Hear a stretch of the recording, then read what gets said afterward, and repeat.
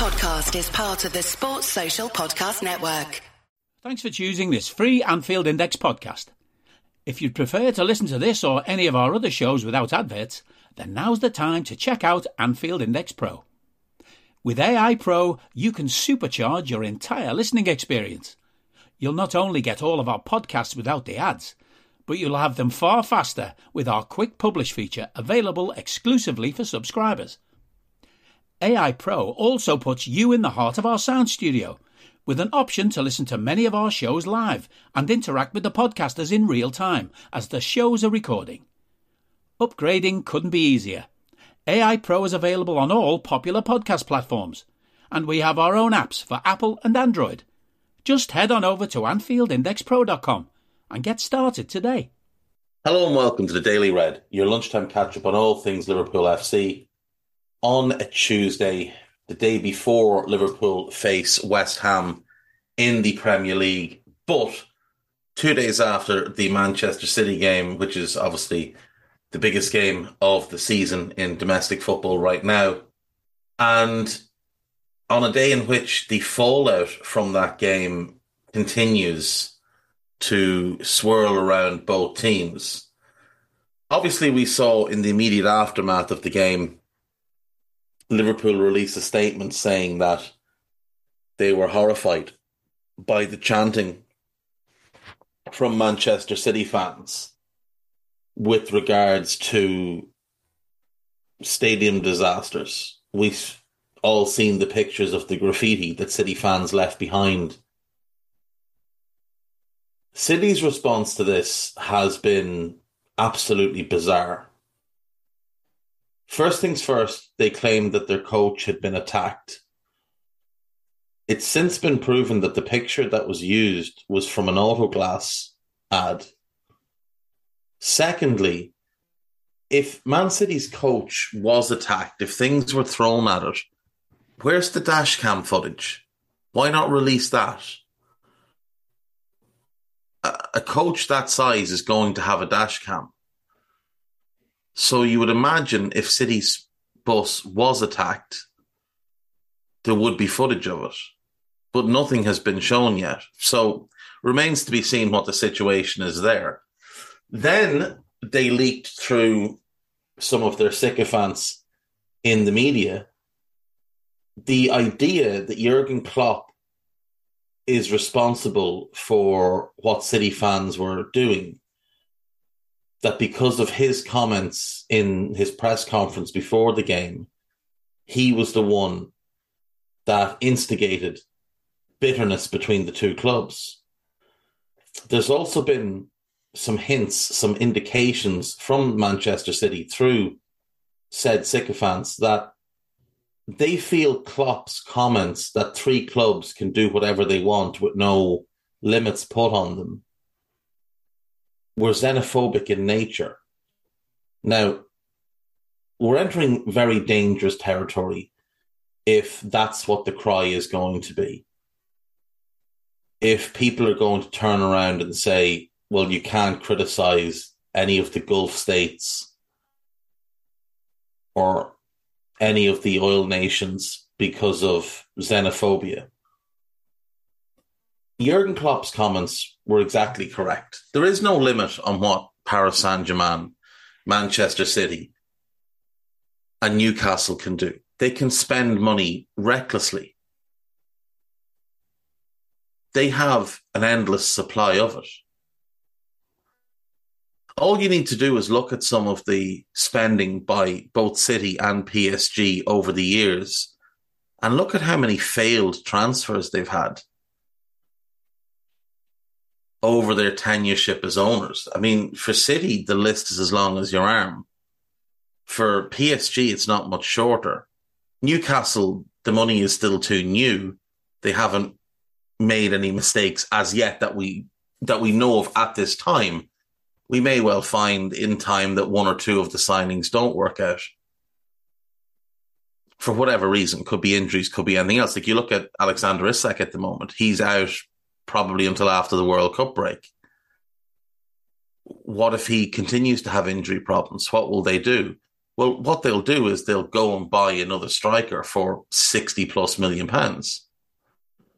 Compare that to us with Darwin. We're all in on Darwin. He has to work out. If he doesn't, it will be catastrophic for the club. That's the difference. You know, you look at their bench on Sunday, Man City, they had Jack Grealish just sitting there kicking his heels. Not needed. They didn't need to bring on Jack Grealish. Just think about that. They had a £100 million player sitting on the bench and didn't need to bring him on, or didn't feel like they needed to bring him on, didn't feel the desire to bring him on. If we had a £100 million player sitting on the bench and Klopp didn't bring him on, there'd be inquiries into what a flop it was. Now, we obviously had Darwin on the bench. That's an expensive player, but not nearly as expensive as Grealish. Doesn't earn a fraction of what Grealish earns. If you look at our bench at the weekend, Henderson cost us 20 million 11 years ago. Tsimikas was 13. Nunez was 65. That's 98. Fabio Carvalho was 5. That's 103 million. Curtis Jones, Basetich, Nat Phillips, Queven Kelleher, Trent all through the academy.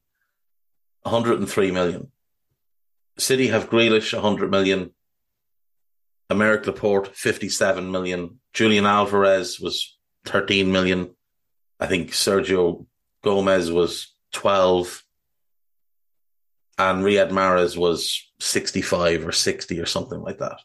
Now, they do have Palmer, Lewis, and Wilson Esbrandt. They came through their academy, and Ortega they signed as a free agent. But their bench still cost 240 plus million. Their goalkeeper was 35 million. Obviously, ours was quite a bit more expensive. But if you look at what their starting 11 cost, I mean, Ederson, 35, Akanji, 15, Diaz, 62. There's 112. Aki was 40. It's 152. Cancelo was 62 million. Rodri was 60 million. Bernardo was 45. Gundogan was 20. De Bruyne was 55. Haaland was quote unquote 51. Like, that is an insanely expensive team. 106, 151, 216, 278, 318, 380, and 380 and 20 is 400, 450 million in the starting 11, 240 on the bench. Ali was 58 million, Milner was free, Gomez was 3.5, Robbo was 8. There's 69.5 million, plus Virgil, 75, 144.5. Fabinho was 40, 184.5. Thiago was 20, 200.5, 208.5. Harvey was 5, 213.5. Bobby was 30, 243.5. Jota was 41, 248.5. And Salah, including all the add-ons, was 43, 331.5, something like that. Am I right with that? So our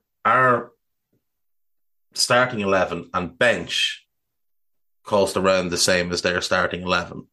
And then they've got all that on the bench. That's the difference. That is the difference between the clubs.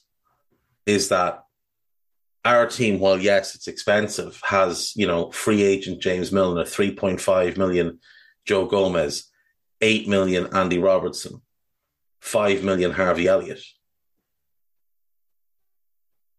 Theirs is just like Akanji. Think about Akanji for a second. In the 2020-21 season, we lose Virgil, we lose Joe, then we lose Matip. All our centre-backs done for the season. And we have to go and get Ozan Kabak on loan and Ben Davies for 1.5 million from Preston. our centre-backs were done for the season.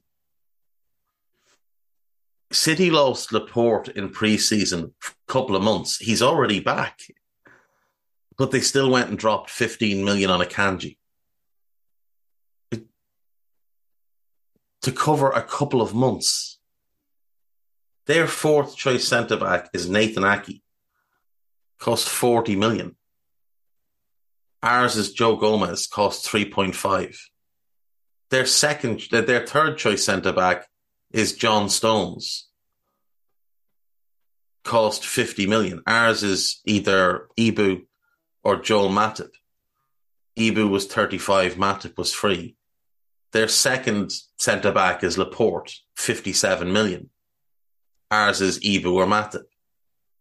It's only Virgil versus Diaz where we've spent more, but it's 13 million more, and look at the difference between the rest of them. Like, look what they've spent on fullbacks versus what we've spent on fullback. Our fullbacks at the club, Trent, Ramsey, Milner, Robbo and Tsimikas. 26 million in total. They've got Cancelo cost over double that by himself. Kyle Walker cost basically double that by himself. They've also got this Gomez fella that they bought in the summer, was 13, as expensive as Costas, or 12 or whatever he was, in and around that figure. And then, of course, they've got Benjamin Mendy, who cost them 50 million, is in prison. And it just doesn't matter. And they've never made a statement on him. Like, that's the other part of this. Their refusal to ever accept that they've done anything wrong. Benjamin Mendy is in prison, charged with horrendous things, standing trial for horrendous things. And City have never acknowledged it. Ever. They haven't said a word about it. Are you that person who has everything? The coolest merch and those must-have fan threads? Well, over at our Anfield Index shop, we've gone that extra mile when it comes to pimping up your Liverpool collection. From our popular range of bespoke design t-shirts, sweaters, hoodies and hats, to our signature edition mugs, prints and coasters, all provided with fast worldwide shipping. We have something for every red. We also stock official LFC merchandise and are licensed with the Premier League and UEFA to sell official iron-on shirt badges and sleeve patches. As a listener to this podcast, you can get 10% off everything with coupon code AIPRO10. Just head over to AnfieldIndex.shop or find us on Etsy by searching for Anfield Index. So when their fans get pulled up for being appalling human beings like they were on the weekend, their immediate reaction is to cry and point at something else. In the same way that, post-match, they were crying about their goal being disallowed. And as soon as sort of everybody with a bit of common sense was like, it doesn't really matter what happened for other chances. There are 2 fouls on that goal, and it definitely should have been disallowed. They start manufacturing footage of Salah handling the ball.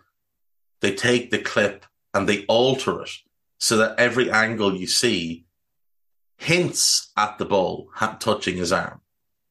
And they slow it down and speed it up so that it looks like the ball changes speed from coming off Salah's arm. But thankfully, enough people are sensible to, just to laugh at them, to put up things like pictures of people doing that thing next to the Leaning Tower of Pisa, where it looks like they're holding it up because perspective. And when they don't like what Jurgen Klopp says about them, because it's factually correct, they scream xenophobia. Like, this is what you're dealing with. And it's made worse by the fact that they have very clearly got multiple national journalists in their pockets. That's a very dangerous thing to do. Having someone like Martin Samuel, who most people realise has no credibility anymore, put forward propaganda on their behalf like he has today in the Daily Mail, where the Daily Mail readers think Martin Samuel's the best in the world. Because at one point, Martin Samuel was a good journalist. He was a good writer. He was always a bit of a prat. but he was a good writer. But now he's in the pocket of Abu Dhabi.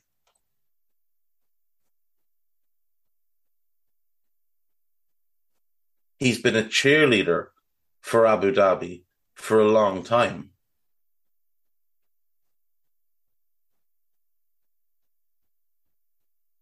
And frankly, it's really, really dangerous that a national journalist is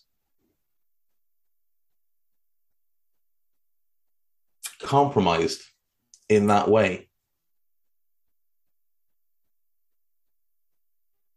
City are cheats. Everybody knows it. They are cheats. They have financially doped. They have broken every FFP and whatever profit and loss rule that there is going. The fact that they refused to comply with the investigations and help with the investigations and therefore ran out the clock does not make them innocent. In fact, it doubles down the fact that they cheated and they know how to get around any rules to stop them. The fact that they continue to announce sponsorship deals with companies that don't exist and the Premier League just sort of nod their heads and move along is also a little bit worrying. Do people think they're good for the Premier League? Is that what it is? Do people think this is good for the Premier League? To turn it into the Bundesliga? I mean, maybe they do. Maybe some people do. Maybe some people's pockets are nice and full right now. But we have seen in the last 12 months, on at least 4 different occasions, Manchester City announce partnership deals with companies that simply don't exist. And then produce accounts that suggest that they're the most commercially viable company or club in the country, bigger than us, bigger than United. Oh, but it's TV revenue. Bollocks. Bollocks is a TV revenue. Because we all know how the TV revenue is. Because it's publicly available information.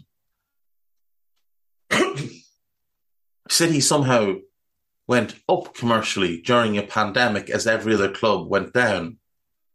And nobody thought that was strange. Nobody thought, well, we should maybe look into these things. See, the Premier League should have the right to audit City's accounts, to go through them forensically. They don't have the bottle to do it, but they should have the right to do it. And they should also have the right to investigate each and every one of Manchester City's transactions with any of these commercial sponsors. Because you can always follow the money. Always. And there's enough email proof from back in the day to show that what City do is the ownership sends the money to one company who then reroutes it back to City, less whatever little cut they're getting themselves. We're dealing with cheating on an unprecedented level. And it is likely that it will happen again with Newcastle. Now, they might not be as blatant about it, but they will do it. They will do it, have absolutely no doubt. This is Anfield, have quite a bit of pre-match build-up on Liverpool versus West Ham. West Ham warn of forward danger, but wary of defensive woes versus buoyant Liverpool. 4 options for attack after Diogo Jota and Luis Diaz injuries. I think Carvalho likely starts left side of midfield for this one. I'd like to see Trent start right side of midfield, regardless of who the right back is, whether it's Milner or Gomez if Konate's back. I assume Konate won't be back. I'd start Milner at right back, Gomez at centre back, and Trent on the right of midfield. Liverpool's reawakening conquers classless Man City. That's a beautiful headline. That's a beautiful headline. Not sure who's come up with the headline, but the piece is written by Stephen Scragg. So do give that one a read, because Scraggy's work is always outstanding. And to give him a free plug, if you haven't read his books, he has 4 of them. They're all brilliant. There's books on the old European Cup, the UEFA Cup, and the Cup Winners' Cup. They're great. There's also In the Heat of the Midday Sun about the 1986 World Cup. It's his best work. And the 4 of them are great, but it's the best of the 4. Where Alisson stands in exclusive Premier League group after latest assist. Alisson recorded his 3rd Premier League assist in Sunday's 1-0 win over Man City, with only one goalkeeper contributing to more goals since 1992. Paul Robinson has 5 assists. Pepe Reina has 4. David Seaman had 4. Alisson has 3. Mark Crossley had 3. Tim Howard had 3. Jussi Jääskeläinen had 3. And Peter Schmeichel had 3. Alisson obviously also scored in a Premier League game. Tim Howard also scored. Peter Schmeichel also scored. And Paul Robinson scored. Was that against Everton? I feel like that was against Everton.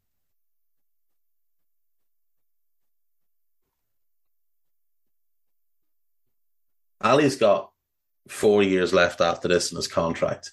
I think it was Watford by then. Paul Robinson was Watford, was it? He lobbed Ben Foster, if I remember correctly. Oh, Tim Howard must have been for Everton then. Maybe that's what I'm thinking of. Tim Howard goal. Who I was against Stoke because it was Begovic. I think. I might be wrong. I do remember that. Yeah. Tim Howard scores. Tim Howard's goal was against Bolton. Paul Robinson goal. Paul Robinson goal was against Watford. That is correct. Who else did they have down as scoring? Was it Peter Schmeichel? Peter Schmeichel. I seem to remember his was a bouncing volley from a set piece. But I could be wrong. He scored a couple, I think, for United while he was there. He scored for Villa as well. Peter Schmeichel scored 10 goals in his career. No, sorry, 11 goals in his career. Because I think he took penalties somewhere. Yeah, I think at like Hidvor or whatever they were called before he went to Brøndby. I think he took penalties. 1 for Villa, 1 for United. That was a European game. His Premier League goal was actually for Villa. He scored in Europe for United. He scored 6 in one season in the Danish First Division back in 1985. Has to have been taking penalties. There's no other logical way around that.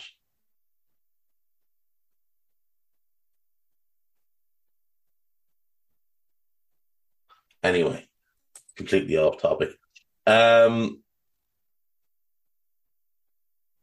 Liverpool midfielder undergoes surgery as loan club reveal layoff. James Balagizi is having surgery on a groin issue. That's a bit of a shame for him. I think he started fairly well on his loan. Where Liverpool's 6 nominees finished in the Ballon d'Or. Mohamed Salah finished in 5th place. Fabinho was 14th. Virgil was 16th. Diaz was 17th. Trent was 22nd. And Darwin Núñez was 25th. Interesting.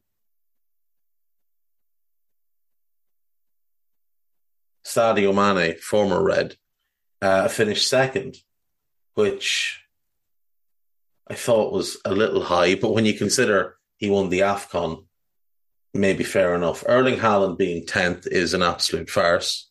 by the way, just so we're clear, Haaland being 10th is a farce. His country didn't qualify for the World Cup.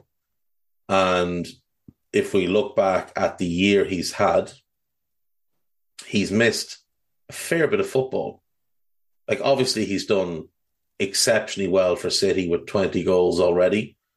But last season, while he did have a very good goal per game record with 29 and 30, he missed